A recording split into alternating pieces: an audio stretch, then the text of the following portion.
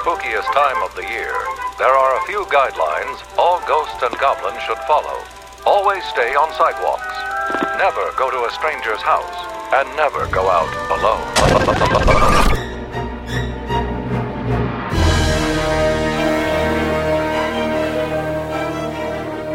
Welcome to Now Playing's Listener Choice Runner-Up Review of Trick or Treat. This is a great idea, honey. Really. It's just magical. Hosted by Stuart. That's some big equipment you've got there. Thank you. Arnie. He bit me. And Brock. My, what big eyes you have. This podcast will contain detailed spoilers and harsh language. You said a bad word. Listener discretion is advised. Yeah. Let's go downstairs.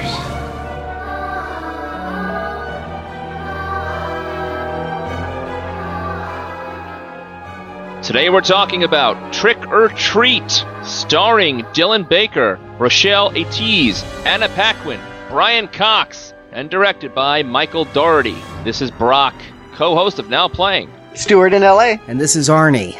Let's go downstairs, shall we? You gotta help me with the eyes. Because we are here reviewing Trick or Treat. Because OR is for douchebag nerds. No, because there's another movie called Trick or Treat that has Ozzy Osbourne and heavy metal Satanists from hell. Isn't Gene Simmons in that one? I believe he does have a cameo, yes. It stars Skippy from Family Ties, if you remember him. Of course, as a headbanger, naturally. Of course. That's typecasting. Well, we are here because we did the listener's choice vote, trying to find out what horror movie you wanted us to review this season, and the question was Trick or Treat, Cabin in the Woods, or Zombieland. And we are here reviewing Trick or Treat because you tricked us, so we're giving you a treat. Yeah, this one didn't win, but we decided to do it anyway. Honestly, we don't know what won. It might have been Zombieland, for all we know.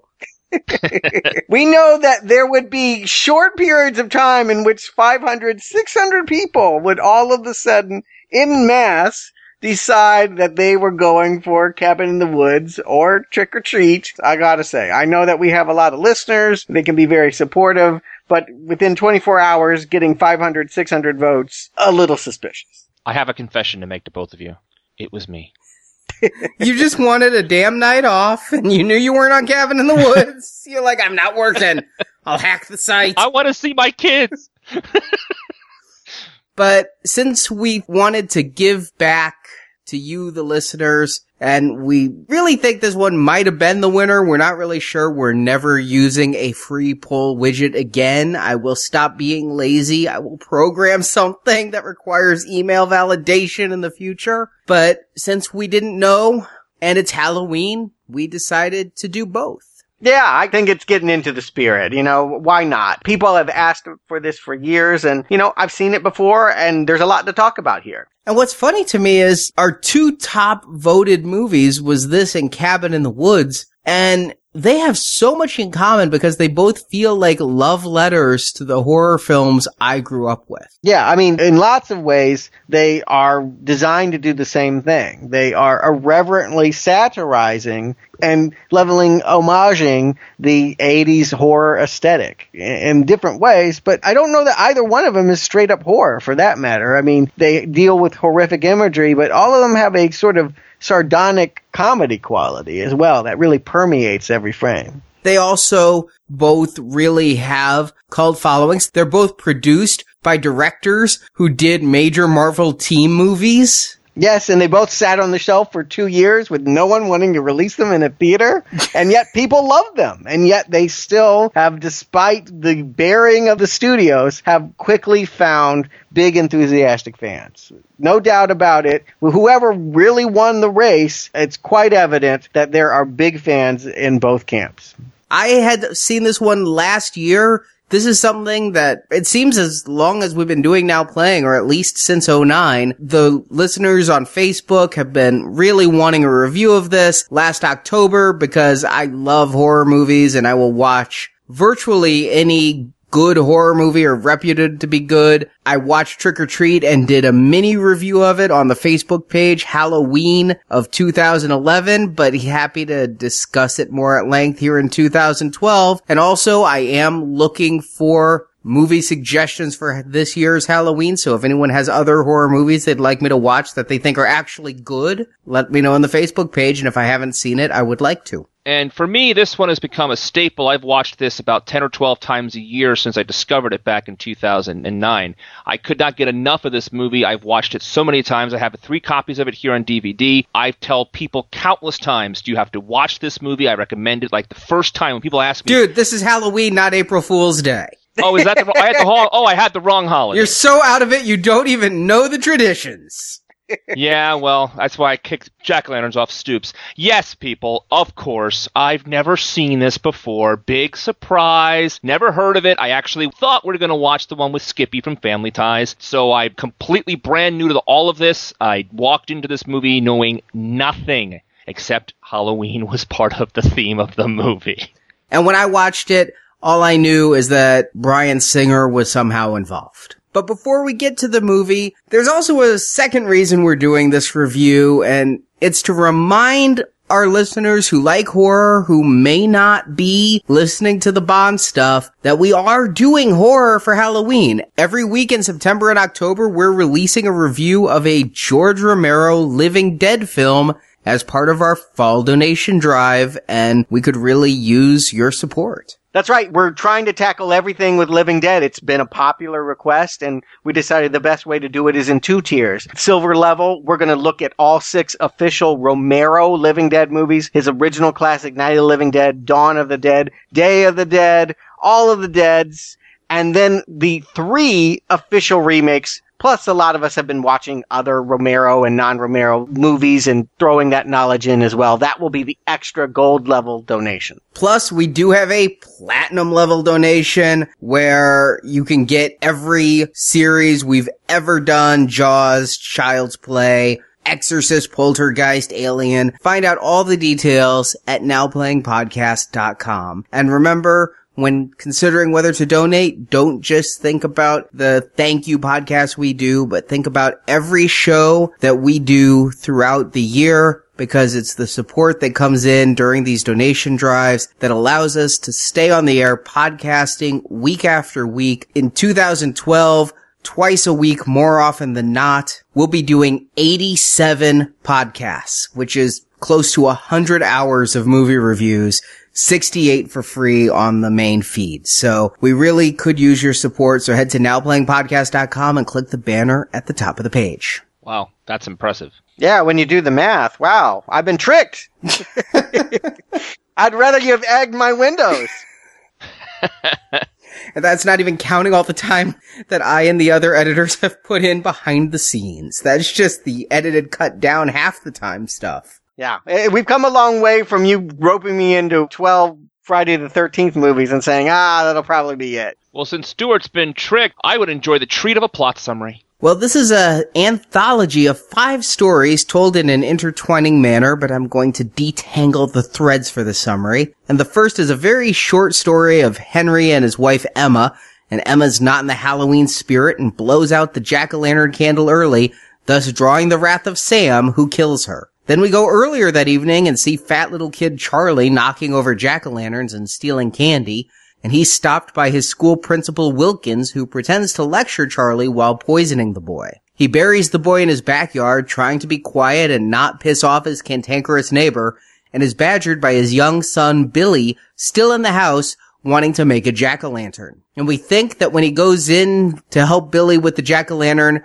Wilkins is going to kill his son, but in fact, the jack-o'-lantern is being carved not out of a pumpkin, but out of Charlie's decapitated head. Billy starts to cut in with a smile as we go to our next story, telling about a group of children gathering jack-o'-lanterns to take to a rock quarry to pay tribute to several mentally handicapped children that were killed there years before. The children's parents had hired their bus driver to kill all of them and end the parents' misery of parenting handicapped children. But one of the handicapped boys drives the bus over the cliff with the bus driver inside. The bus driver swims to safety, but all the children drown. In modern day, the kids take along with them to the site idiot savant Rhonda, who's obsessed with Halloween. But when they get to the quarry, the kids play a joke on Rhonda, trying to scare her that they were attacked by zombies of the children. But when lead brat Macy kicks one of the jack-o'-lanterns into the water, zombie children actually rise from the deep and kill the little brats, with Rhonda the only one to escape. Then we see our third story, which has actually been told intertwined with the others. 4 sisters are out for a party picking up guys, and it's going to be Laurie's first time. We're led to believe it's her first time having sex, but no, she's a werewolf and it's her first kill. And that someone she's gonna kill is a serial killer of the town masquerading as a vampire. The vampire thinks he's gonna prey on Laurie, but the tables turn as the women unmask themselves to be werewolves, and the killer's mask comes off, and it's Principal Wilkins,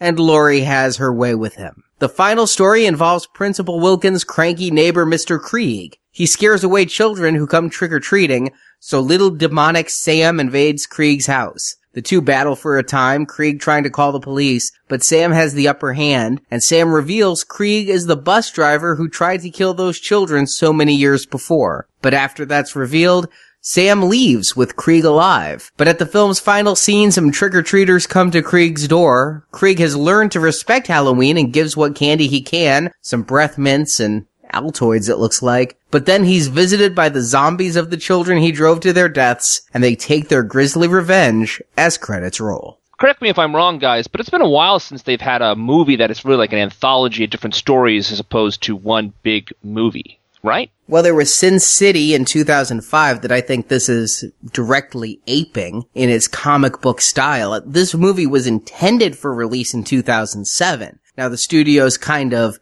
groaned about that and fought about it a little bit, and it eventually got put direct to video in 2009. But knowing that this movie was made in 2006, intended for release 2007, I see the shadow of Sin City weighing heavily on this, and going about a decade earlier, Pulp Fiction also, with the time changing and the way the stories intertwine. Those were the two influences, and yeah, Sin City was not far behind this. Oh, this is a trend, though. I mean, when they talk about movies that were made between the mid-90s and the mid-2000s, the whole idea of having 40 different people in a movie and their stories intertwining with destiny, I feel like we saw that movie a lot. And you named maybe the most commercially successful, but Crash won the Oscar in 2005.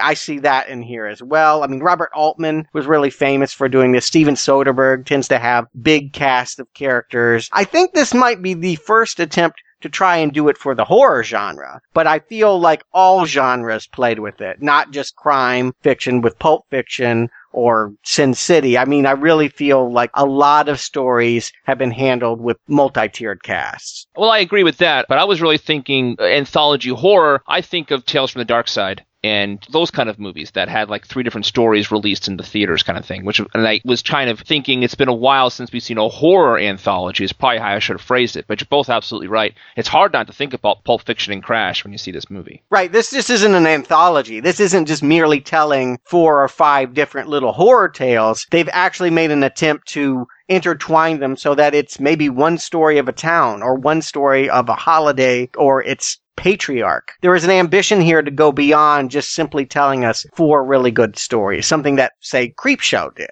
Right. While the comic book panels in here did remind me of Creepshow, I went to another Stephen King one, Cat's Eye, and how we're kind of following the cat from story to story. Here, we're kind of following the people from story to story. But yeah, horror anthologies. I imagine Creepshow was my first, but Tales from the Dark Side. There's also Tales from the Hood, which I have enjoyed.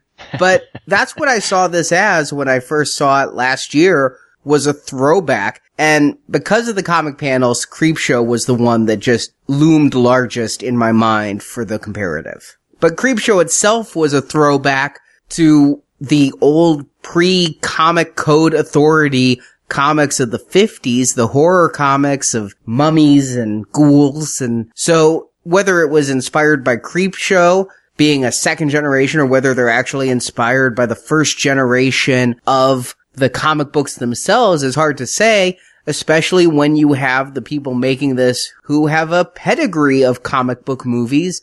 Bryan Singer and his crew, despite Bryan Singer saying he wasn't interested in comic book movies when he did X-Men, and you can hear us talk all about that in our archives at nowplayingpodcast.com. He did 2 X-Men films and then Superman Returns before he produced this and his co-writer wrote this. And it seemed to me he had a hand in the casting, too, with a couple of X-Men alumni in here. It's almost easier to mention the main characters who aren't in X-Men. Yeah, I don't know that this is really a Bryan Singer movie, though. I didn't get the sense of that. The true origin of this story is that the director of this, the writer-director of this, Michael Dougherty, was an animator. I mean, he came from drawing, and that this started actually as a little short called Season's Greetings. The main character of this story was a little pumpkin-headed guy who took a wrong turn down an alley and we think is going to be killed on midnight and Halloween and ends up getting the last laugh. A very simple story. It ran on MTV and a couple little animated short film festivals.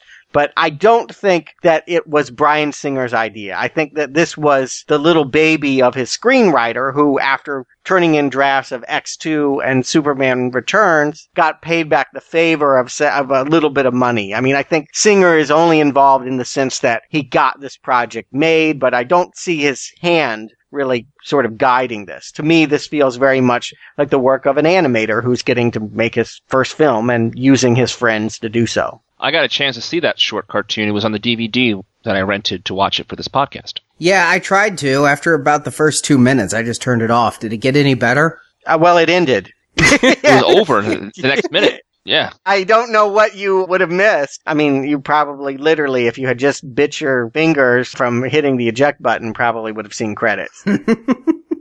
I literally described the whole thing. He walks down an alley. A dude goes in after. He emerges with blood on his face, smiling. That's the story. Yeah. It's very inauspicious. I got to say, watching the animated short, I didn't go, "Get me a movie." I mean, I definitely didn't feel like there was a movie here to be had. But clearly, there was an ambition to, yes, maybe create a new Crypt Keeper, create a new Rod Serling, find a new vessel to tell short horror stories in a way that feels united by having one central character. We're going to get that with Little Sam. There is a thread that ties all of these disparate ideas together. It's the embodiment of, and forgive my pronunciation here, Samhain? I always said Samhain.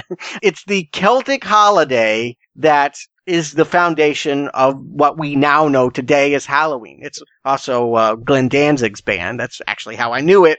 But Sam is Samhain or Samhain or however you want to say it. That's the whole idea here. And I think that's really the hook of the movie. For me, what gets me excited about this movie is it's a movie about the holiday itself. We've had a lot of horror movies set at different holidays, but I can't think of anyone, including John Carpenter's Halloween, that's really about the customs and traditions and why we do the things we do at this time. I think that's really a neat idea that they're going to explore here, that there's a spirit to the holiday and he is going to guide us through all the things we see. I don't know that it really comes through here. Obviously, that's something they're trying to do, and they really were trying to merchandise the hell out of this. Before the movie had ever come out, they were selling collectible dolls for $60 of Sam. And, of course, because the movie was delayed, the people making the toys didn't realize that the movie wasn't going to actually come out on time. But they really wanted him to be, I think, the next Chucky, the next Freddy, something like that.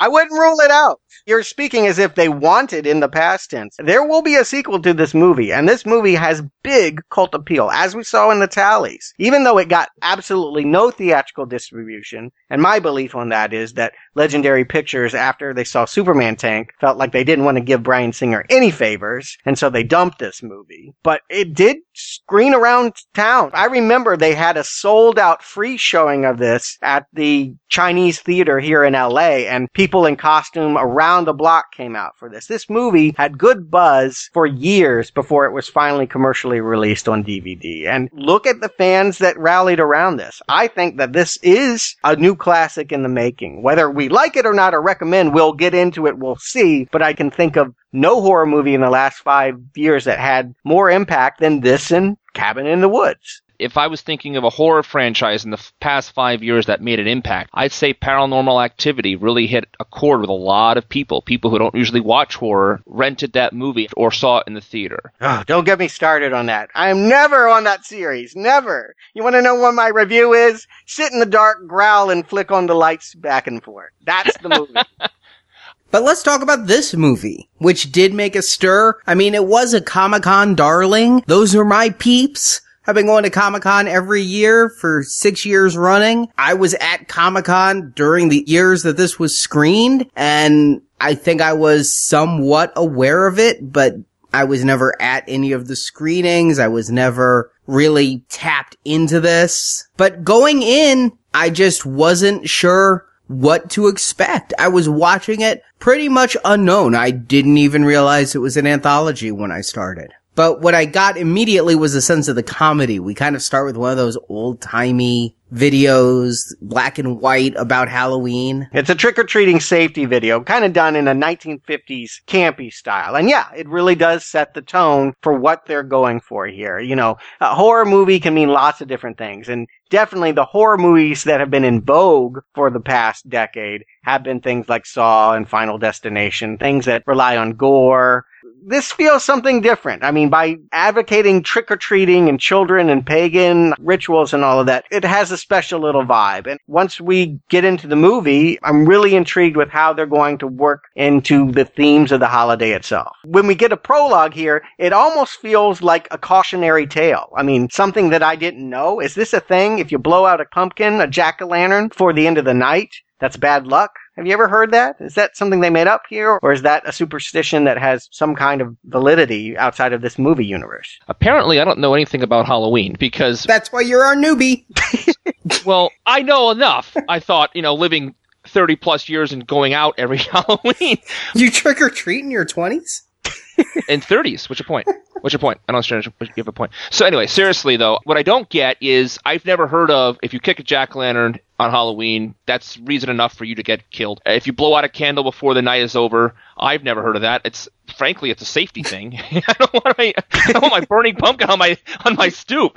I just don't get the reasons that Sam attacks all these people, all these anthologies. I never heard of any of these traditions or superstitions associated with this holiday, Stuart. So my answer is no. I thought they made it up. I was hoping you both had heard about these traditions. I thought they made it up too, and I kind of thought they were silly. They do set it up as the premise in the very first one. It's respect the jack-o'-lantern, and you find out at the end of the movie why Sam gives such a damn about jack-o'-lanterns, because he is one. It's his head. Yes. There definitely seems to be a protectorate of pumpkins that comes from this main character. He appears often with other jack-o'-lanterns or in pumpkin patches, what have you. They obviously make that directly in parallel. The only thing I can tell you about the holiday itself is, and it's mentioned in passing, is that some of these rituals are tied with human sacrifice, that people believe that if you killed, it was a way of protecting. And we're going to see that with the Dylan Baker character. We're going to hear that from Rhonda the Retard. In many ways, I guess that's what I interpret this prologue to be. It is a sacrifice in honor of what they have done in the past. But it is also a cautionary tale. It is, you must respect the holiday or the holiday will kill you. Yeah, it definitely seemed like that was it. Because it's not just the jack-o'-lanterns. When you get to Krieg, he just chases away trick-or-treaters. It's those who don't feel the spirit of Halloween are damned that night, which makes me wonder if there's only 4 or 5 people in that town who don't feel the spirit, but let's focus on the ones who don't. This movie, when it started off with Leslie Bibb and the guy from Battlestar Galactica, whose name I can't pronounce. But his name was Hilo on the show. Let's call him Hilo, okay. I like those two actors, and I was interested in immediately, and I did enjoy the suspense that they built up in the scene. I thought it was a nice way to get back into the kind of horror I like. They had, a couple of red herrings here and there, and that was kind of fun, and, cheap scare kind of setups, but they didn't really come through. I really enjoyed the suspense in this first scene, and it really got me in the mood to watch this movie. It's straight up calling up Carpenter's Halloween. I mean, the opening with her about to go have sex and that tracking shot of something little in a mask coming up on the front lawn, going in to interrupt this. They're playing with Carpenter imagery here, and they do that a lot in this movie. I mean, I think it doesn't feel like theft. It feels like homage. This movie is about tradition, and not only are they honoring traditions of the Halloween holiday itself, they're honoring classic scenes in horror movies, and this is one of the first of many that they're going to do here. But it's the opening of Halloween, and yeah, that has me excited because, yeah, I'm a fan of Carpenter's original, so I'm hoping that we're going to get a movie that can compare favorably.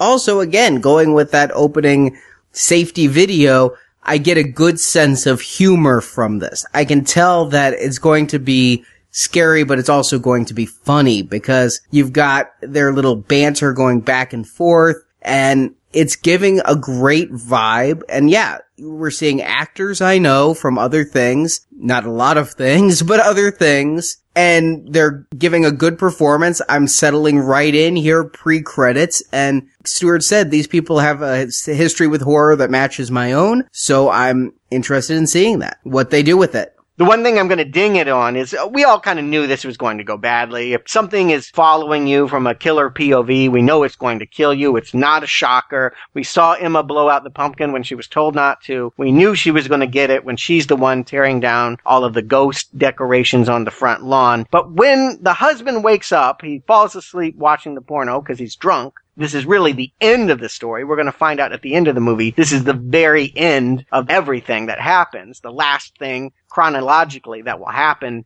this Halloween in this town. When he wakes up and comes down there, we know it's going to be gory. We're waiting to see what it is. We're not shocked that she's killed. We want to know what happened and who and what killed her and in what way. The way that they film it and cut around, I couldn't even see what had happened. She's ripped limb to limb. There's a sucker in her mouth. I was totally confused by what I was looking at or what I couldn't look at due to some jagged editing and some cut-arounds. I thought maybe this movie was PG-13 because it does have a playful vibe, and I thought maybe they edited out the real gore to protect maybe the younger audience. But this is an R-rated movie, but it doesn't feel like that. It doesn't establish itself as that when I see this prologue. I thought they were just trying to tease us because really the final act is Sam. I thought we weren't supposed to know who or what the killer is. We saw this little kid. They get in the fight under the sheets, and I do agree it's a little disconcerting, but I thought they were trying to toy with our expectations. Yeah, I couldn't quite figure out the sucker thing until I really watched it this time. Last time I saw it, I didn't get it, and that Sam's weapon of choice is a jack-o'-lantern lollipop.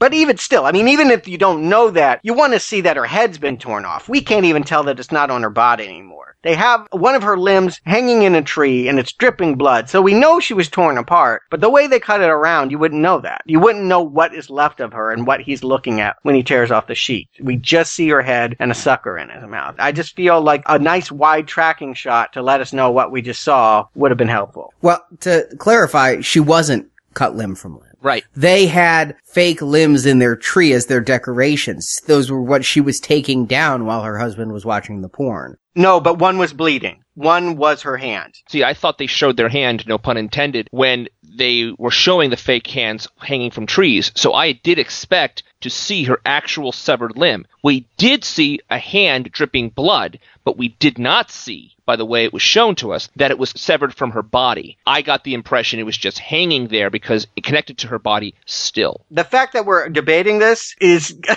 verifying what I am saying, which is this is a very poorly shot prologue. We cannot tell what's going on. I got the lollipop. Didn't she turn into like an animated picture? That's when I got it too. Yes. When it goes in the comic book, I'm like, oh, that is obviously a lollipop stick sticking out of her mouth. But up until that point, you wouldn't know. And I do wonder. I wonder if maybe some of the reason why this movie is non-chronological, maybe some of the reason why it was delayed was the fact that it was his first film. Maybe they didn't have all the coverage. Maybe it really did need some work in post-production to come together. Maybe it wasn't ready for its close-up when it was originally supposed to be released in 2007. There are parts of this movie that show an amateur's hand. There are parts of it that are clever and feel very well scripted. We'll differentiate as we go, but this prologue, I think, is one of the weaker moments in the film. It's fun because it sets the tone for playful violence, but it's also a little confusing. I would agree, but I don't take it as bad confusing because it is a prologue. It's there to intrigue me, and it succeeds on that level. I will say the non-chronological, I listened to the director's commentaries and all that, and what we're seeing is a somewhat compromised vision. After years of test screenings, things were changed and added and removed in order to appease those. Like, for example, the little comic captions that comes right after the credits that says earlier was not there in the director's vision. It was going to be like Pulp Fiction, where you have to figure it out as you go based on who's alive and who's dead at which given time. See, what I saw with the timeline breaking up is, if you think about all 4 or 5 segments, how many there are, they're pretty short and they're pretty weak on their own. If you showed them chronologically going from start to finish, like you did in, say, Tales from the Dark Side, it would be very unsatisfying for at least 3 of the stories. They're very thin, so to make it stretch it out to a movie length, and this movie's only like 80 minutes, I think they played around with the timeline just to keep you interested. And I think they were always going to do that, but I agree with you. I think sometimes that's done to be clever and be like, oh, we got you. And sometimes I feel like it's a confusing cut. Exactly. Why would you go back to earlier at this moment? There's just things that, yes, feel like post-production futzing. And hearing you say that, Arnie, kind of makes a lot of sense here. I think you bring up an excellent point, Brock, which is that maybe the way to approach this movie is not to go through it the way that we experience it as a viewer, but yeah, let's take a look at each individual story and see how well it plays. And I think where to start is where the first thing of the night happened. The very first bad incident of the night involves seemingly nice Principal Stephen Wilkins, and his vandalizing fat student, Charlie. Both of these actors, you say seemingly kind Principal, but it's played by Dylan Baker. We know Dylan Baker. He was in Spider-Man 2 and 3. I know him first from that film Happiness that actually got him this gig. There's nothing nice about Dylan Baker. Dylan Baker puts me on edge. So you see him coming down the street. I know bad shit's gonna go down and he's gonna be a perpetrator. He just has a malevolent feel to him in his delivery. He's wonderful in that way. He's been playing that kind of role ever since Planes, Trains, and Automobiles, and I go with it. He played a murderer in Planes, Trains, and Automobiles? He played a malevolent force hick in the back of a pickup truck in Planes, Trains, and Automobiles. Yeah, it's a whole different character than we have here. But I'm saying he's a malevolent force.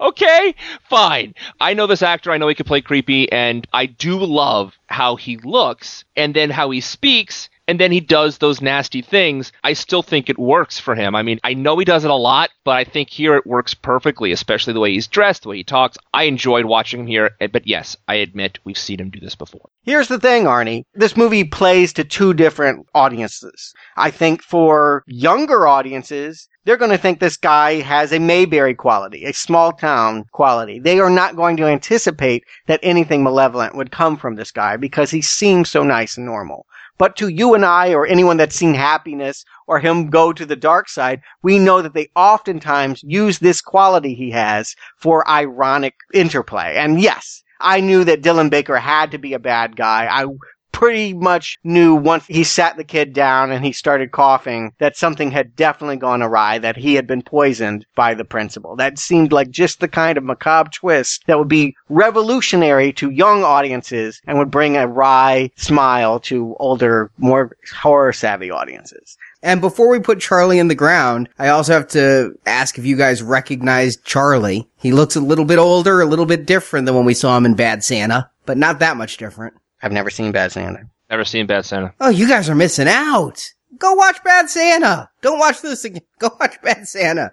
He's great in it. He steals the movie from Billy Bob Thornton in Bad Santa. It was funny to see him in another holiday-themed movie. Now, one of the things about all the deaths here that I observed, everyone here has a comeuppance. They do something bad and they're punished for it. Now, does the punishment fit the crime? No, in a lot of cases it doesn't. I'm not saying they deserve what they get, but in a weird horror movie logic way, they do. Because we saw this kid, one of his first scenes, his introductory scene, is dragging his big bag of stolen candy down a sidewalk, breaking jack-o'-lanterns, wearing a shirt that says, "This is my costume." You know, he's just not into the spirit. He is breaking all of the Halloween rules. And I think this movie is establishing that there are rules to Halloween that if you break, Sam will come and break you. I think Sam doesn't kill this kid, but Sam is okay with this kid being killed, because he is a bad kid. What I loved was the one rule that really cracked me up that no one ever follows is just take one piece of candy. There's always that house on the block who thinks we're going to pay attention to that and just take the one piece with a little sign out front. It doesn't work that way, people. And I love the kid just ignored that one too. That one screams to me Halloween, and I'm so glad they included that in the movie. It should be noted that it's Wilkins' house that does this. I mean, what was he doing? He hasn't gone out for the evening yet. He's going to have an alternate identity and go out about the town. He hasn't done that yet. He must be waiting around the corner just to see who is going to break that law, and so he can sit him down and do exactly what it's doing here. I feel like this is a trap that he has laid and is watching take fruit. Well, didn't he poison the candy that was in the bowl? I didn't see him slip a candy in there. It's hard for me to imagine that he would have killed every kid that took the candy. I mean, I don't think that he poisoned the entire neighborhood. When the kid starts vomiting and dying, Wilkins says, "Eat one piece of candy," is the important rule of Halloween. So I think every piece was poisoned, but only when eaten in a large quantity would it actually have that impact. So anyone who stole a lot of his candy and then went home and ate it would be puking and dying. Ah, gluttony. I see. The punishment for gluttony is death. I like it. Didn't he say also that he went out to get a sharper knife to carve pumpkins with, and maybe he was just saying that, but that also could be where he actually was, Stuart. Well, I wasn't really sure if that was the truth or not. Sure, maybe. And at this point, the story is really fun for me, even though really all we're watching is Dylan Baker do physical comedy. He's dragging this kid in through his house to the back and getting all the puke and blood all over his shirt and digging a hole and feeding a finger to the dog. And I am having a grand time. I am with this movie. It helps again that I know and like Dylan Baker, but this whole thing is working for me when he seems to be trying to hide it from the neighbor and trying to appease his kid who wants to carve the jack-o'-lantern. This is just a real throwback to the kind of horror I grew up on TV and in movies in the 80s. And I think it's done really well and performed really well. It's not scary, but it's fun. I agree. I had a lot of fun with this one. It reminded me of Tales from the Crypt TV show a lot, and I loved watching that. Believe it or not, folks, I actually did watch that first run. Really liked it. It was the writing, and it was a lot of the characters and the actors I knew from other projects. It's exactly the same thing here. It's the writing, it's the fun, it's the physical comedy, it's the misdirection. This vignette is my favorite one of the whole piece. I think Dylan Baker's a big reason because of it.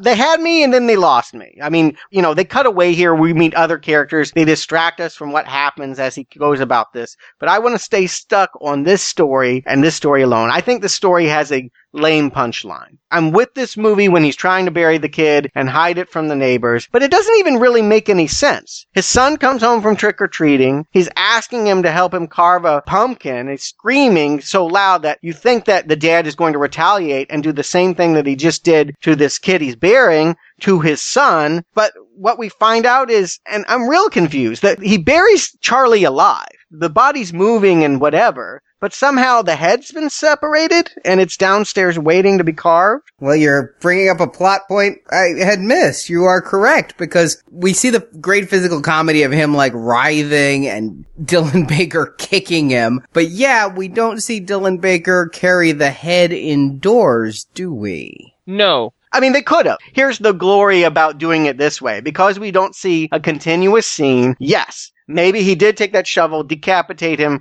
go downstairs, put it downstairs, then go back to bury the rest of it, and his son came home. And we just, by omission, they're covered. You know, maybe it did, maybe it didn't. But it played awkwardly. And even if I accept that as what happened and they just didn't show us, I don't get it. This is some weird pagan tradition about carving up a kid's face like a pumpkin? Huh? What I liked about the ending was that the kid was in on it, and his kid is like his father. They surprised me. I didn't see that one coming, and I liked it. I had a smile on my face. I'm like, that's cute. That's a nice little twist I didn't see coming. Good for you. But there was another body in that hole, right? We all saw the other body he threw the kid's body on top of. And I thought that was his wife, by the way. We don't know who it is. We don't think we find out during the course of the movie. But couldn't it be the other body? Because the hole was still dug. It wasn't covered over. He didn't redig it. Both bodies could have been done that night. It could have been the other body squirming. Again, yeah, an error by omission. I do think we hear Charlie groaning. I mean, it could be another kid who sounds similar when muffled, but... You know, when you duct tape their mouth, they all start to sound the same.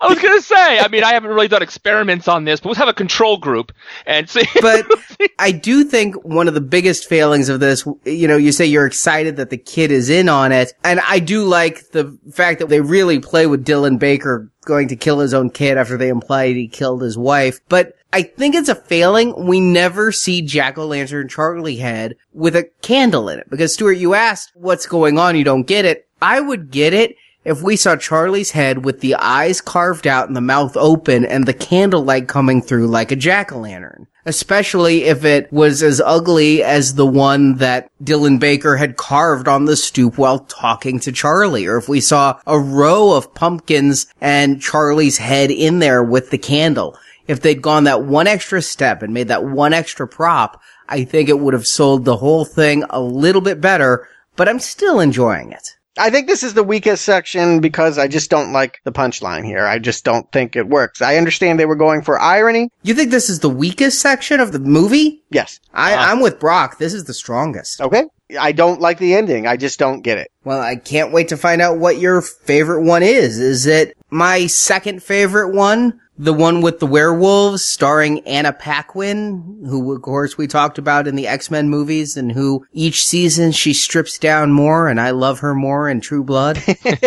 Well, this is pre-True Blood here. I mean, this is Anna Paquin's weird I just won an Oscar curse stage. You know, she won an Oscar for the piano as a child and floundered, as most people do when they win an Oscar too early in their career. You never win your Oscar at the right time. She, for years, didn't really have much to do, and X-Men was her only claim to fame, and even that didn't feature her very well. But this is before she had the renaissance with True Blood. Right before. It was 1 year. I think this may have had a part in getting her that role. Yeah, indeed. But this story is really connected with what we've just seen because it has a reoccurring character. We don't know it, or we are not supposed to know it for much of this runtime, but I'll ask you, did you guess that Dylan Baker was the man in black that's stalking our Anna Paquin here? No, I did not get it was Dylan Baker and as the Man in Black, and I did not like it was him at all. I thought it was lame. I thought it was weak. I didn't guess it, and in fact,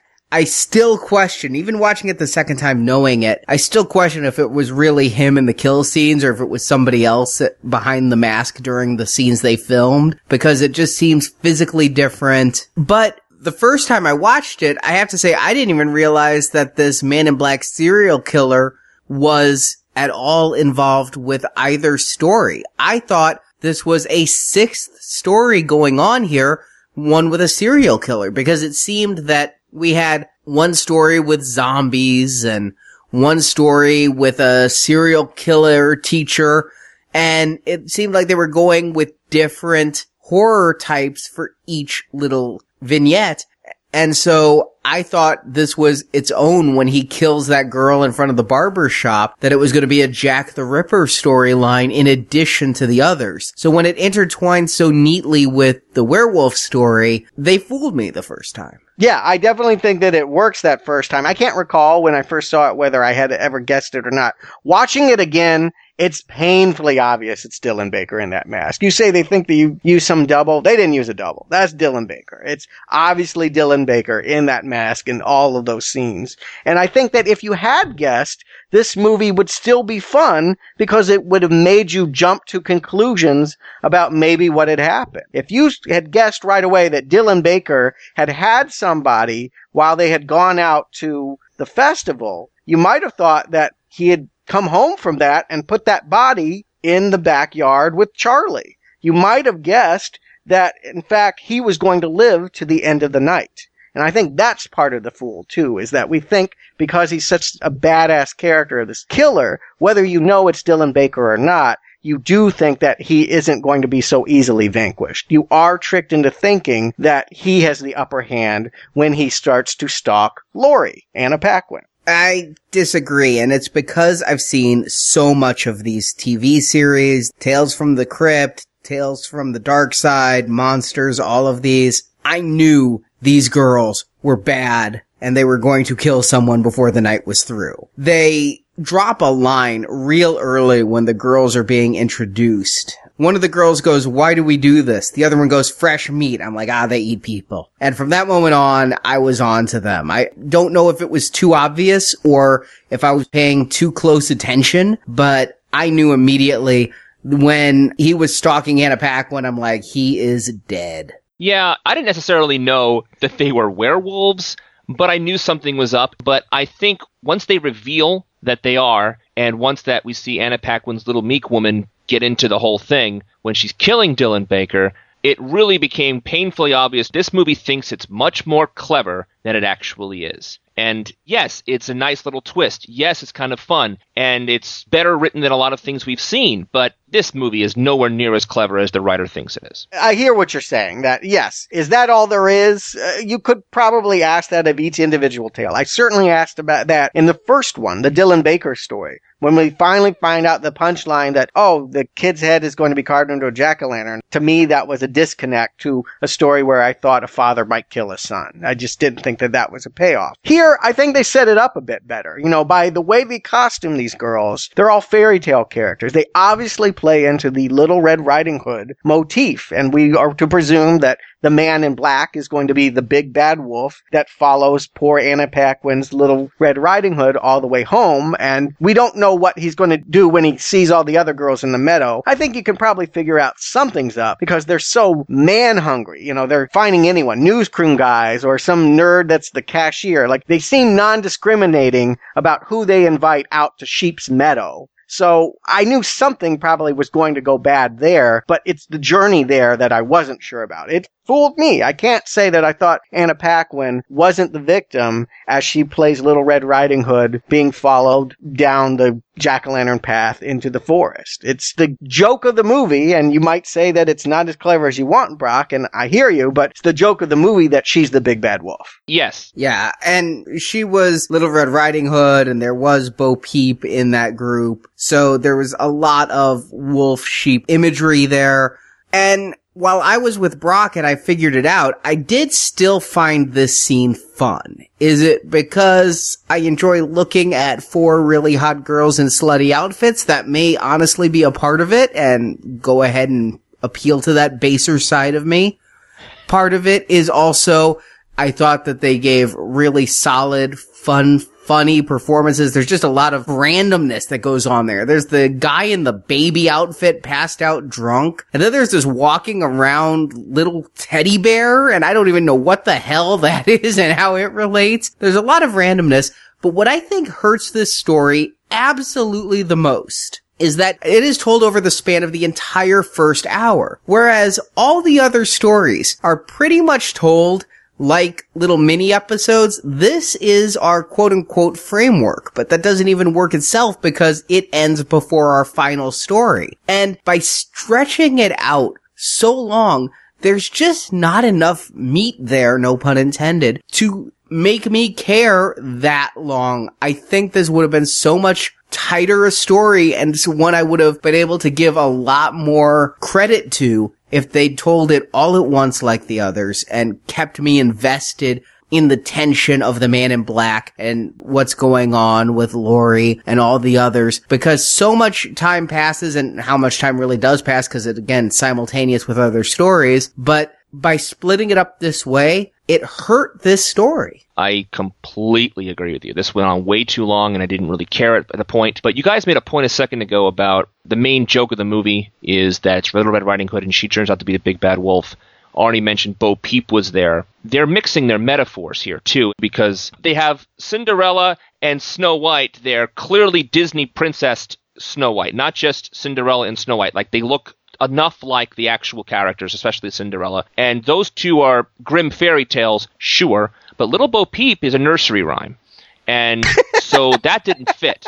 I know It sounds stupid. I know, but hear me out. It took me right out of it that it's a nursery rhyme and fairy tales. I was confused on what they were trying to say. If the metaphor is supposed to be, as I think it is, and as we already said, that it's a big bad wolf is dressed like Little Red Riding Hood here, then why are they doing it that way? Why are they conjuring Disney and nursery rhymes? It's mixing things. Brock, it's simpler than you're making it out to be. They're all classic characters from folklore and tradition. You know, that's the theme of the movie, about tradition and stories and things that are passed down. The fact that she's Little Red Riding Hood is supposed to make you think that she's never going to get to her friends. That this Little Red Riding Hood story is going to play out. That we won't know what's going to happen in the forest. That's something else going on entirely. That we think that this is going to be a self-contained story. We aren't to anticipate that Dylan Baker's body is going to be thrown in the middle of that bonfire and that all those girls are going to shed their skin and be she-wolves. I mean, I think that that is supposed to be a surprise. Right. If they didn't have other fairy tale or childhood costumes on, if they had regular costumes on,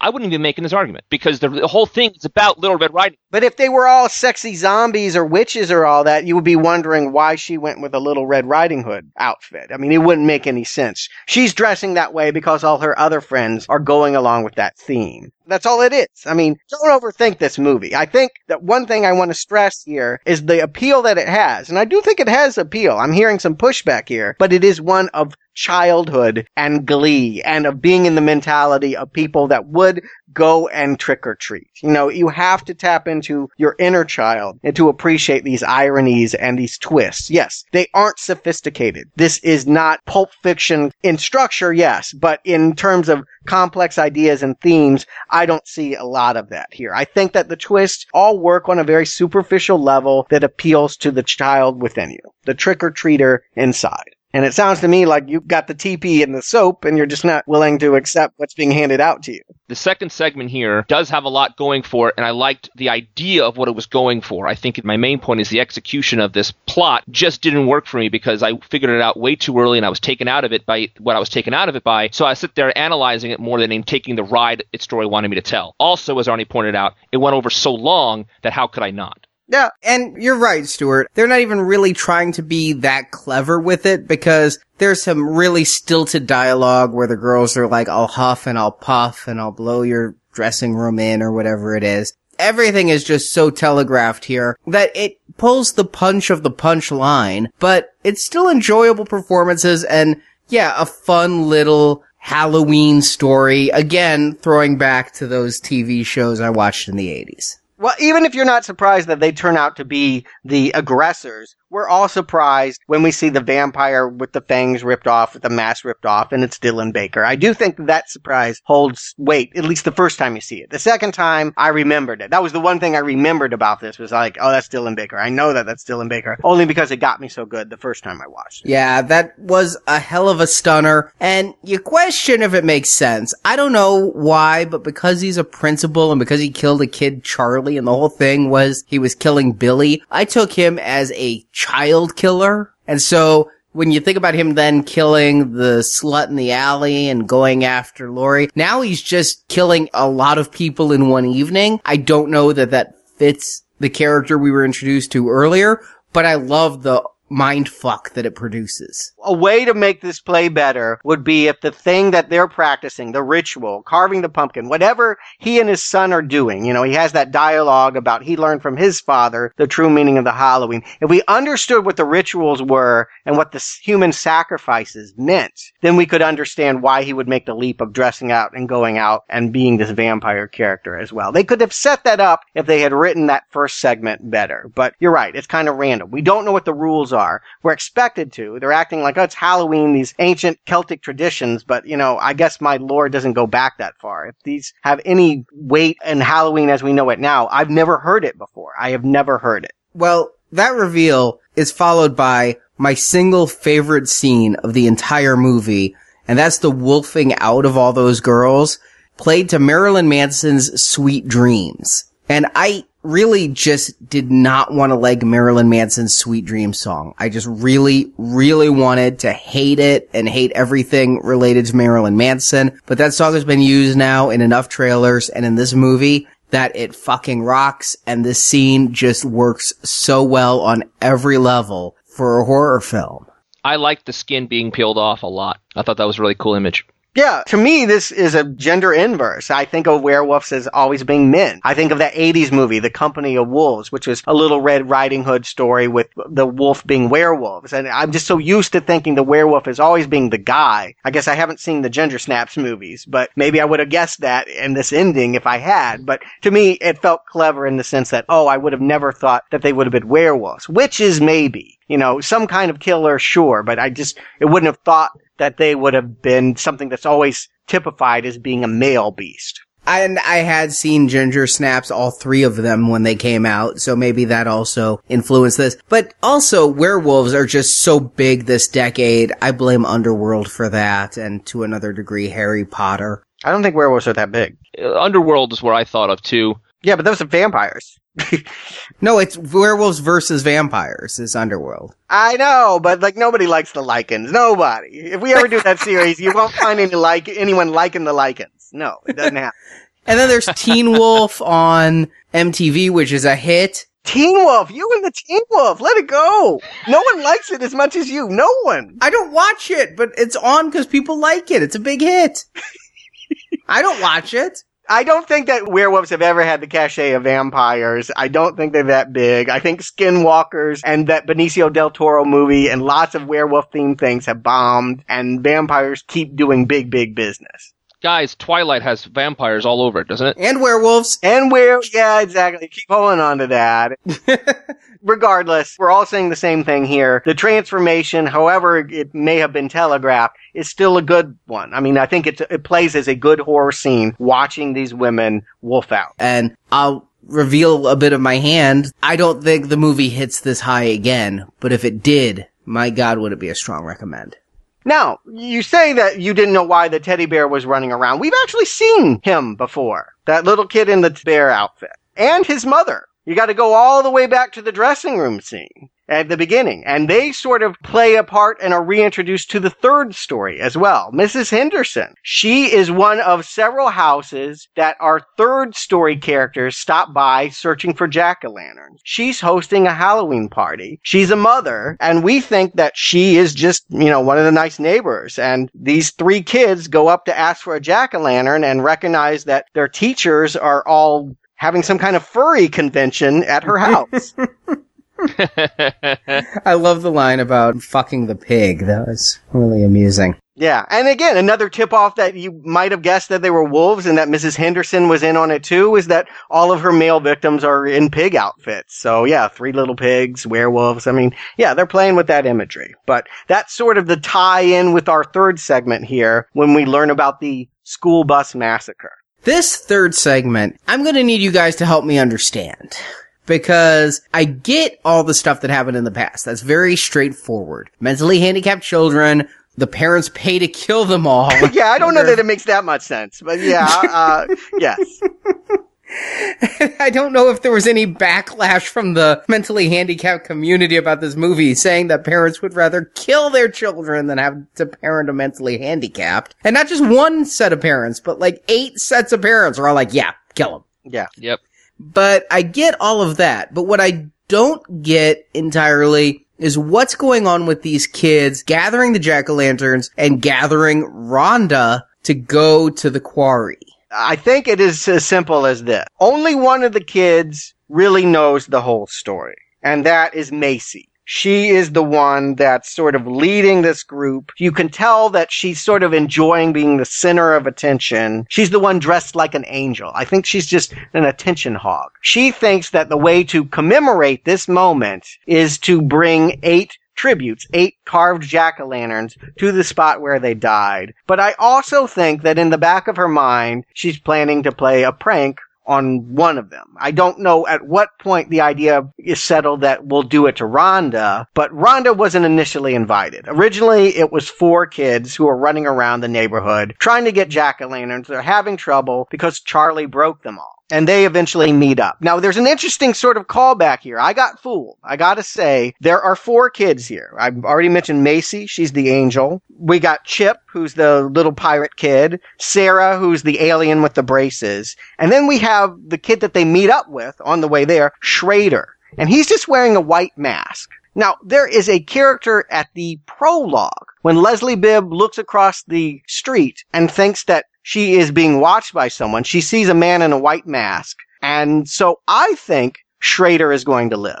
Because I think that that's Schrader. And because I know that's the end of the night and he's wearing a white mask like Schrader does, I am not going to anticipate the fate that Schrader gets. So in that way, this segment does fool me. I think that that's its best little trick that it does here. But it's at some point decided that in order to get the 8 pumpkins they need for tribute, they have to go someone who has obsessively, compulsively carved hundreds of pumpkins and put them out on their front yard. Rhonda, or as they unkindly have named her, Rhonda the Retard. And I could never tell if it was really just accidental that they went to her, or if she was always a target of theirs because they already obviously make fun of her. I agree with Arnie. I got the impression they always made fun of this girl. And the boy is the only one who feels bad for her. Yeah, I think that's clear. She's Carrie. She's the shut-in at home that never goes out, that stays home carving jack-o'-lanterns while her other kids go and trick or treat. She's a loner kid. She's not a quote-unquote retard, but she is a loner, and they call her a retard for that reason. I think that's the tip-off that we're going to know that she's going to be the one to live, because this is a story about people that have picked and persecuted mentally challenged kids. So obviously the one that is currently being called such a thing is not going to be the one to die. Also, the angel is the one that turns out to be the wickedest one, and the one dressed like the witch becomes the hero of the story. And that's what they were doing with Red Riding Hood in the other segment that we've been watching for the past hour, so they tipped their hand there as well. Yeah, these are the kinds of twists that they're having. I mean, is it brilliant? No, but is it fun? I think it's fun. This one, it just never congealed, though, because they talk about the myth of the zombie kids and they play this trick on Rhonda. And then what eventually gets them is they defile another jack-o'-lantern and throw it in the water, causing these actual zombies to rise up and kill them all. And you talk about the punishment not fitting the crime. I mean, I viewed this as punishment for fucking with Rhonda, but the crime is really pumpkin desecration here, and this story never came together. And even on a second watching, when I knew everything that was going to happen, the way it's told, the switching of point of views, because it starts with Macy, and then when Rhonda shows up, it switches to Rhonda's point of view. You know Macy's a bitch the whole time, but Rhonda's escape and then her encounter with Sam, it's all felt very random and rushed and thrown together. They get me when they get to the rock quarry. The whole reason it's a rock quarry is because they have this elevator conceit here that can only fit 3 of them. Otherwise, it's a lake. I don't know how you call it a rock quarry. It's filled with water. It was filled with water back then. It's filled with water now. It's not a rock quarry. It's a lake. But they call it a rock quarry because there's an elevator built right there to take them down 3 at a time. And they get me. When they have her doing the second shift and she hears the screams and the jack-o'-lanterns down below are going out and the little pirate kids freaking out, I had forgotten that this was a prank. I had forgotten it, and I really bought into it because I remembered that there were zombie children at some point. So I thought, oh, this is what it is. And when she sees the fat kid's guts being eaten and all that, I was totally with it. I thought, wow, this is really cool. I did not know that this was the prank. I mean, it made sense as soon as they revealed it and they stepped on the glasses. As soon as we heard the noises, I knew it was the 3 kids who went down first. I did not get fooled at all. When the zombie kids came out for real, that was the logical ending for the story for me. So as a narrative story, I liked that it went there. Wasn't surprised at all, but it was more satisfying that they did actually finish it the way that I thought they should. Yeah, I was never fooled first watching or second as to what was going on. And once you said, Stuart, not having adequate coverage and novice filmmaker, I think this is the segment that suffers most for it, because we see this all from Rhonda's point of view in the elevator.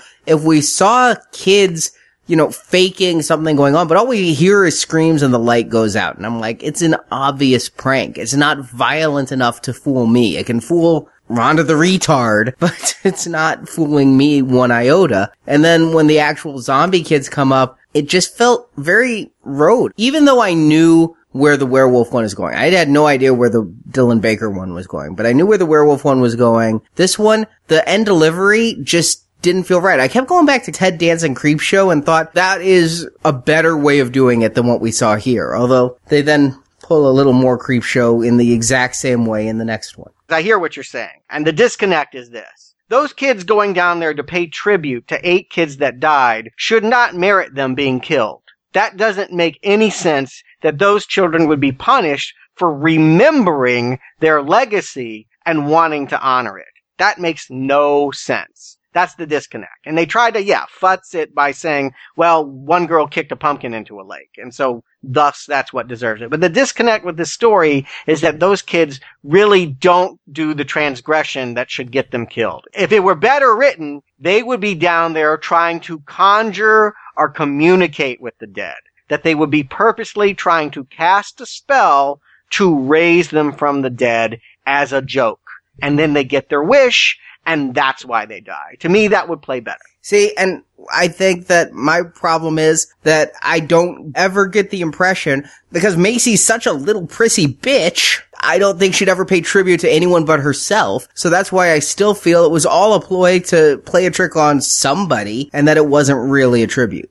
Yeah, and I also think that maybe these children were disabled, they were different, or had problems that other kids don't. And the kids that were killed, they were killed for that reason, because the parents paid the bus driver. Well, here are 3 kids who treat this other girl, they call her Rhonda the retard, even though I don't get the impression she really is. She's just different. But maybe these kids are protecting someone they think is one of their own, quote unquote, and that's why they killed the other 3 kids. That could be an interpretation of the story. I thought a lot about it afterwards, too, wondering why they did kill those kids, and that's something I came up with. But they even kill the ones who were nice to Rhonda. The boy who flirts with her, they're as dead as Macy. Yeah, and you say Macy is terrible. I don't think she's terrible. I just think she's jealous and she's spoiled. I mean, to me, that doesn't necessarily mean that she's the worst kid in the world. She's smart. She's bright. I do think that some of this was a Halloween-themed tribute. I agree. In the back of her mind, at some point, she knew she was going to play a prank. And the other kids were in on it, obviously, because they pretend to be zombies and pretend to stalk her. I mean, so they're all guilty of that much, going along with Macy's prank. I mean, they're not completely innocent here, but I don't think that that is a crime worthy of bringing the children back from the dead. And more to the point, if they're going to come back from the dead, they really ought to take out their parents, and they really need to take out the person in the 4th story, which they eventually do. The 4th story is the simplest, and yet has the actor who I never expected to be there and really put a smile on my face, Hannibal Lecter. No, not that Hannibal Lecter, the other Hannibal Lecter, Brian Cox. Manhunter Lecter, yes. Also the villain in X2, which is probably why he got the gig. Right. So the question really is, guys, when did you figure it out? Honestly, I figured it out when we see the man at the rock quarry, because the neighbor had this very specific wheeze. And when the bus driver pulls out of the rock quarry, they have this horribly ADR'd wheeze on top of him that did not feel like part of the natural sound mix. And it felt like a copy-paste of audio. I'm a bit of an audio geek. I do edit this podcast. It called out to me that it was not a natural effect. And I'm like, click, it's that guy. And so that one audio cue gave it all away because of how poorly it was mixed. Oh, I didn't guess it till the end. I had no idea. And even the second time viewing, I'd totally forgotten that he is the bus driver that was bringing the kids to their doom. To me, this was just the way you end an anthology series. I have just rewatched Creepshow and reviewed it over at our Facebook. I'm doing a little mini Romero review, and that anthology ends with a curmudgeon who lives an isolated existence and kind of bah humbugs on the people around him. I thought they were just calling out Creepshow. I thought this was the pattern that they were following here, that this was going to be like the cockroach story in Creepshow, with the cockroaches replaced by Sam. I figured it out the first time they mentioned the bus driver survives before they even show anything else. I said, it's Brian Cox, the neighbor. I knew instantly. There was no surprise for me at all. And they show the scar on his face later on, and that just confirmed it 100%, of course, before they even reveal it with the picture in the fire, which by that point, everyone should have figured it out, in my opinion. And so there was no surprise at all, but of course they're going to try to connect it there. I think once you figured out all the stories were being connected earlier in the movie, my brain, I guess, was already wired to try to figure out how many more times they're going to connect it. That's maybe helped me figure it out so early. Now, what I got out of this was a whole lot of Pet Sematary. Because you've got this little kid in the house going around. They even do the cut at the back of the leg, which was something Gage did in Pet Sematary. I mean, you could go Child's Play, but some of the scenes, especially in the bedroom, felt just right out of Pet Sematary, the movie. Perhaps you know that one better than I do. But I was asking, if someone didn't guess, what was he deserving? I thought it was because he was a curmudgeon. They set up his segment with the idea that we're actually going back earlier. This is actually happening concurrently as Charlie is being poisoned, hearing away trick-or-treaters with his dog Spite. And I thought that he was just Scrooge, Scrooge for Halloween. The way Scrooge hated Christmas, this guy hates Halloween. And he does. I mean, there's a reason for it. We'll find out it's because he killed children on Halloween. But he hates Halloween, and I thought, well, that's enough to get him to be killed. Because Sam killed the woman for blowing out a pumpkin. Well, of course he's going to kill somebody for not opening a door to trick-or-treaters and handing out candy. So I thought that that's what this segment was about. And it didn't quite play right. I gotta say, if I had anticipated he was the bus driver, I might have enjoyed what I was seeing more, at least felt like what this guy was suffering from was more deserved. It's kind of strange, all the torment he's put through for simply not handing out candy here. Let me confirm your suspicion there, Stuart, because having known both times from figuring it out, it really did enhance my enjoyment to know this and to wait for the shoe to drop. When the shoe drops, I feel it's more of a slipper, but it was the most fun for me here was waiting for that to come back and see how it would play in, not seeing this old man tormented by this rodent-like child. Agreed completely with Arnie. Knowing up front accentuated the enjoyment I was able to get out of this segment.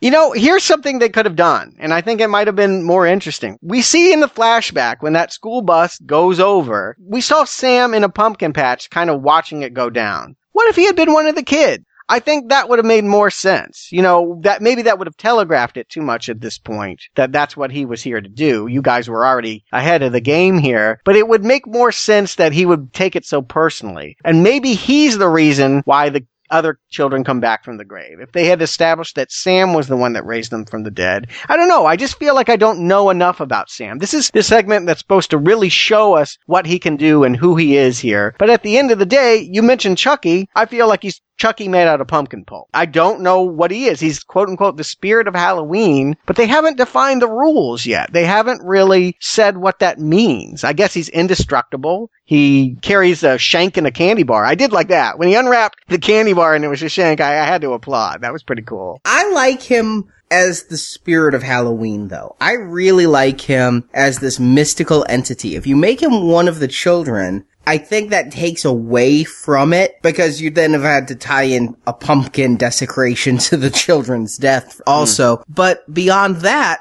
it would also take away the single best part of the story, because even though I'd figured out who Brian Cox was, I'm like, what the fuck, when Sam lets him live? Sam has always been a harbinger of doom, so why does this guy get to learn the spirit of Halloween when everyone else died? And the punchline I didn't see coming, and I really should have, was the zombie kids who came out of the water kept going. Again, I felt that ending was very satisfying to the stories we've already heard, and I don't mind knowing that was coming if it felt right. You know what I mean? It felt like it should end that way. So good for them for going there and ending the story the proper way. My favorite part of the whole segment was when he shot him with the shotgun and it was pumpkin pulp coming out. That made a little more sense to me, Stuart, that this guy takes so much offense to all these pumpkins being destroyed throughout the movie.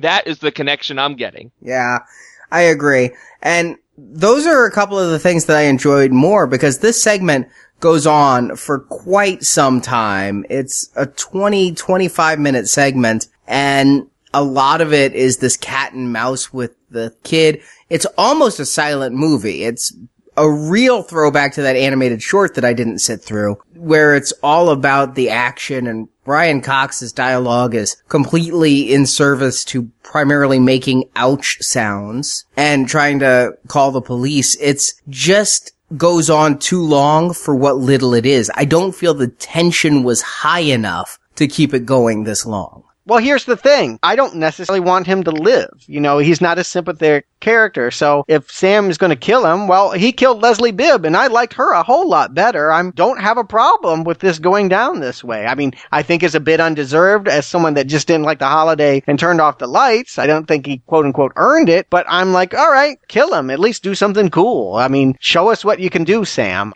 I agree. There's no tension here because we don't want to see Krieg live. And unlike in Creepshow, we don't necessarily want to see him punished either. You know, we don't like the end guy in Creepshow either when the cockroaches are coming out, but he's a racist and a bigot and he deserves what's coming to him. And this one, I didn't get what he deserved until it was too late. And Sam's the wrong vessel for administering that punishment. Even he recognizes it, which is why he turns and leaves. I felt bad for the dog. You got a finger.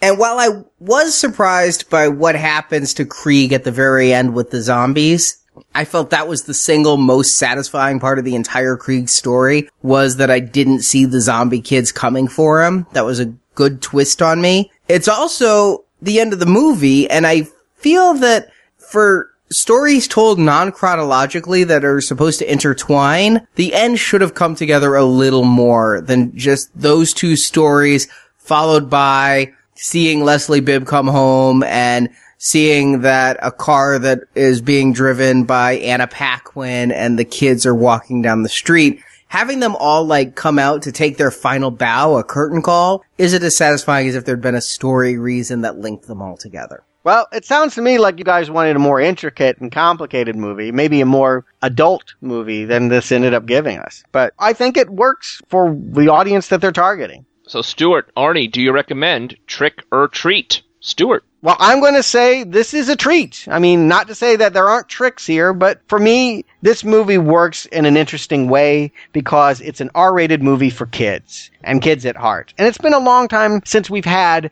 that kind of fun in a horror movie. When I think about horror movies from this past decade, a lot of them have laid on the gore and doing kind of grindhouse, extreme violence, or doing this kind of found footage. Doesn't this feel so real and not even telling a story? Here, this is the kind of movie I really would have appreciated as a young horror fan. When I was just getting into horror, it meets you exactly at that right level. It is more violent and graphic than Disney horror movies, or Are You Afraid of the Dark, or Goosebump books. I mean, it does ask for a more sophisticated horror level, but it's not that sophisticated. At the end of the day, it is seeing violence as silly and nothing to get too scared about. It has a child sensibility, even though it's an R-rated film. And it's much like Creepshow in that fact. It's not as good as Creepshow, and you asked me what my favorite segment is. The answer is none of them. If they weren't tied together the way that they were and played these kinds of trick-or-treat games with the story and what's going on, I don't know that I would have liked this. If they had made a straight anthology and just told these four tales side by side, not interconnected, this probably would be a not recommend. It's all in the fun of the telling of it. It's all in the way that they've spun this that makes it a more enjoyable ride. So I think it's an excellent kickoff to a horror movie marathon. We're now in Halloween season. This would be the first one you watch. And then, you go into the real ones. Carpenter Halloween. You go to The Thing. You go to better horror movies the more you go into the night. But this sort of sets the tone and sets the mood. It's, I think, a good introduction to a horror movie franchise, and I would appreciate seeing more. So I'm going to say recommend. Arnie. Before we recorded this tonight, after watching the movie and taking my notes, I dug way back on the Facebook page to read my review of this from last year. And it was hard because my memory of this had faded so quickly. I honestly started in the 2009 Facebook posts. I thought I had seen this 3 years ago. And then I was certain it had to have been 2010. I could not believe that I saw this for the first time under a year ago, and here I am watching it a second time. And I read my review that I wrote back then, and I couldn't believe how much it just was identical to my thoughts now. I'll read what I wrote then. Listeners told me to check out Trick or Treat. I love the film's throwback to the old Creepshow films. In fact, Romero and King could probably sue for how big a ripoff this is down to the comic word panels. The ensemble cast worked well also. But as with all anthologies, some stories are stronger than others, and the film's interwoven storytelling added to the uneven feeling. I feel it led with its best stuff, and I was feeling more tricked than treated by the end. A for effort, but C- for execution, so a slight not recommend. And I can't say it better than I did then. The Dylan Baker stuff, great. The werewolf stuff, pretty good. The Quarry stuff, unintelligible crap. And the Brian Cox story, overlong with not enough tension. A good punchline, though. It's a really weak not recommend, but when the movie's batting 50%, that's a not recommend. And I'm seeing what both of you are seeing. Stuart, I got goosebumps feel off of this too, but not in the same way you did. I think a younger audience might enjoy this, absolutely. I think your idea of it being a bridge into a more intense R-rated horror movie certainly could be the intention. But the problem I'm having with the movie the whole time is, as I said earlier, it thinks it's really, really clever, and it's just not. It's obvious. And unfortunately, because it's so obvious to me, it takes away from the enjoyment. I do acknowledge there's some great camera work here. I love the performances almost throughout. I think everyone did a really great job. It's well cast. And I liked a lot of things about the style of the movie and the artistic direction. I love the little sack boy. I love the way he looked. I thought he was great. There are a lot of good, strong things in this movie.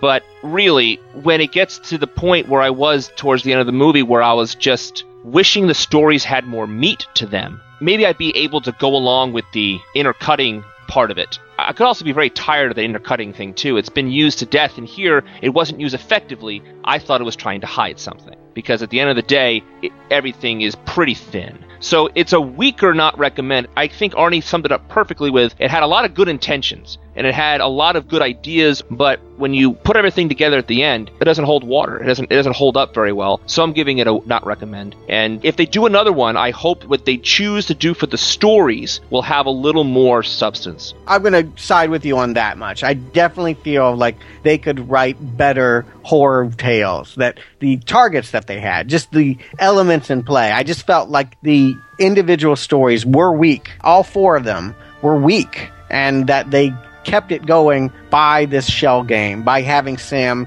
sort of bring it all together in a non-chronological way. I agree. There will be a sequel. I'm confident there will, and I would like to see stronger writing the next time. You're confident. I'm not. There's been no movement on the sequel. There's been no mention of the sequel that I can even find since this came out on video. I don't know that this director has the clout to continue to make another one. We can wait and see. But I don't mind that the stories are a little bit weak. I mean, growing up watching the stuff we watched in the 80s when they brought back Twilight Zone and they had Alfred Hitchcock Presents, and hell, Amazing Stories was one of the best, and Monsters was one of the worst, and I consumed them all. Because this was such a nostalgia trip to the 80s horror for me, I would have been fine with it had they just been paced a little more. Brian Cox's went too long and Anna Paquin's was too cut up. I think a fan edit of this movie that may not actually make the running time to declare it a feature film, it may be down to 70 minutes, but a fan edit of this could have made it a much stronger recommend.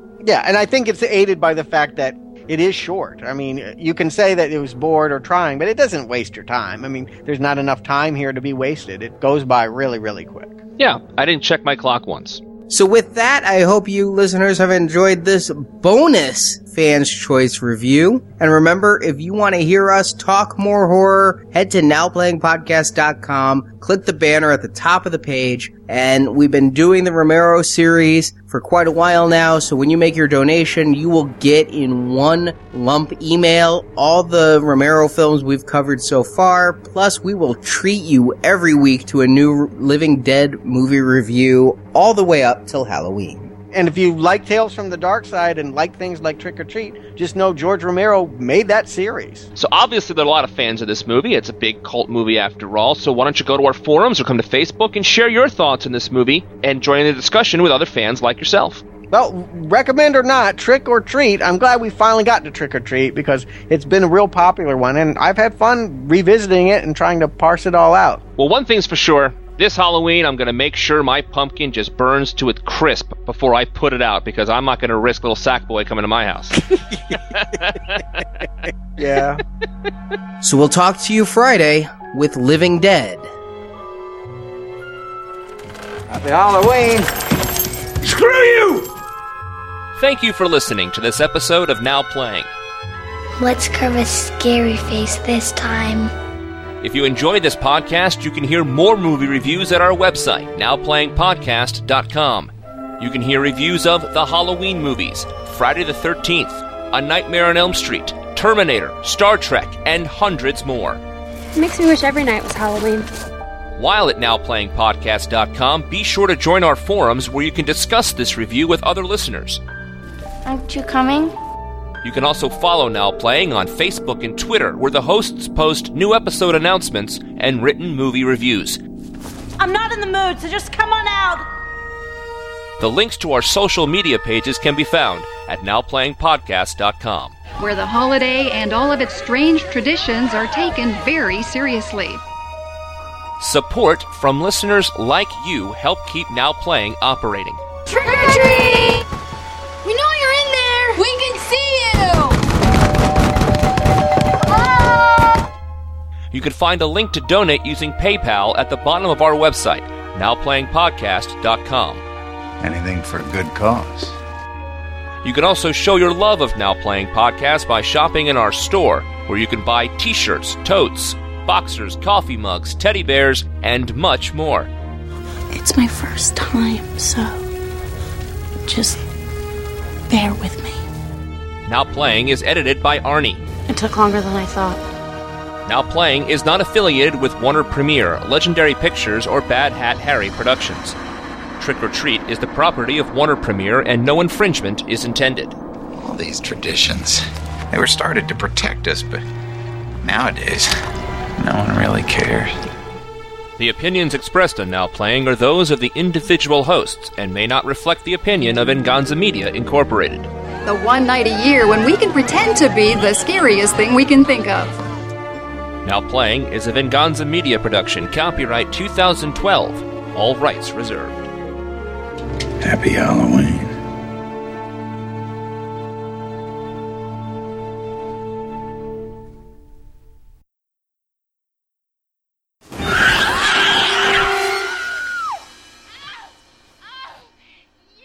This is Brock, co-host of Now Playing. You almost said James Brock. I almost did, yes.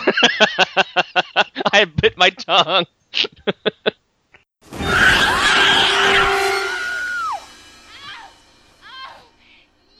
Every single week in September and October, we are releasing a review of... Do you guys hear that? It sounds like a fax machine. No. I don't hear that. Oh, it's my dog it's Sam. barking. Of course. It's so distorted through the headphones, it sounded like a fax. My dog sounds like the old internet sound when you dial up. Yeah, that's the same sound. Oh, he's choking.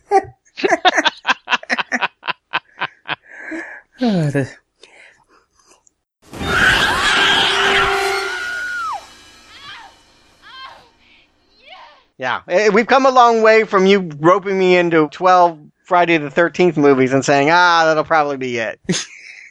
Yeah, with an extra bonus podcast at the end of it for a 13th episode. We're like, we have to talk more about this? Arnie was not going to let it go without 13 episodes. It's Friday the 13th, damn it.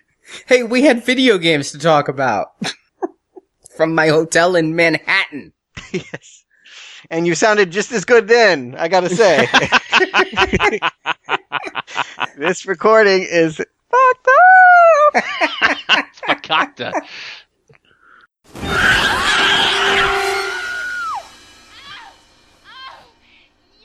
Believe it or not, I actually watched Tales from the Dark Side. So I thought you were going to say Tales from the Hood, and that I would not have believed. What's your implication? Don't answer that. Yeah, don't answer that.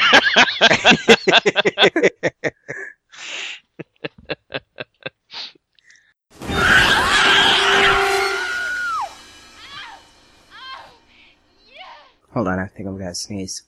No.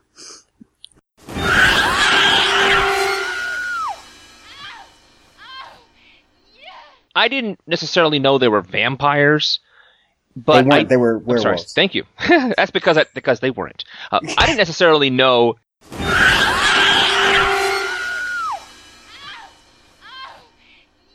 What it's really punishment for is pumpkin defecation. Pumpkin desecration. So pumpkin defecation. Defecation's a little different. Yeah. Wow, that would be something. Shitting in the I think that would be pumpkins. Triple X. I'm not sure they could release that movie.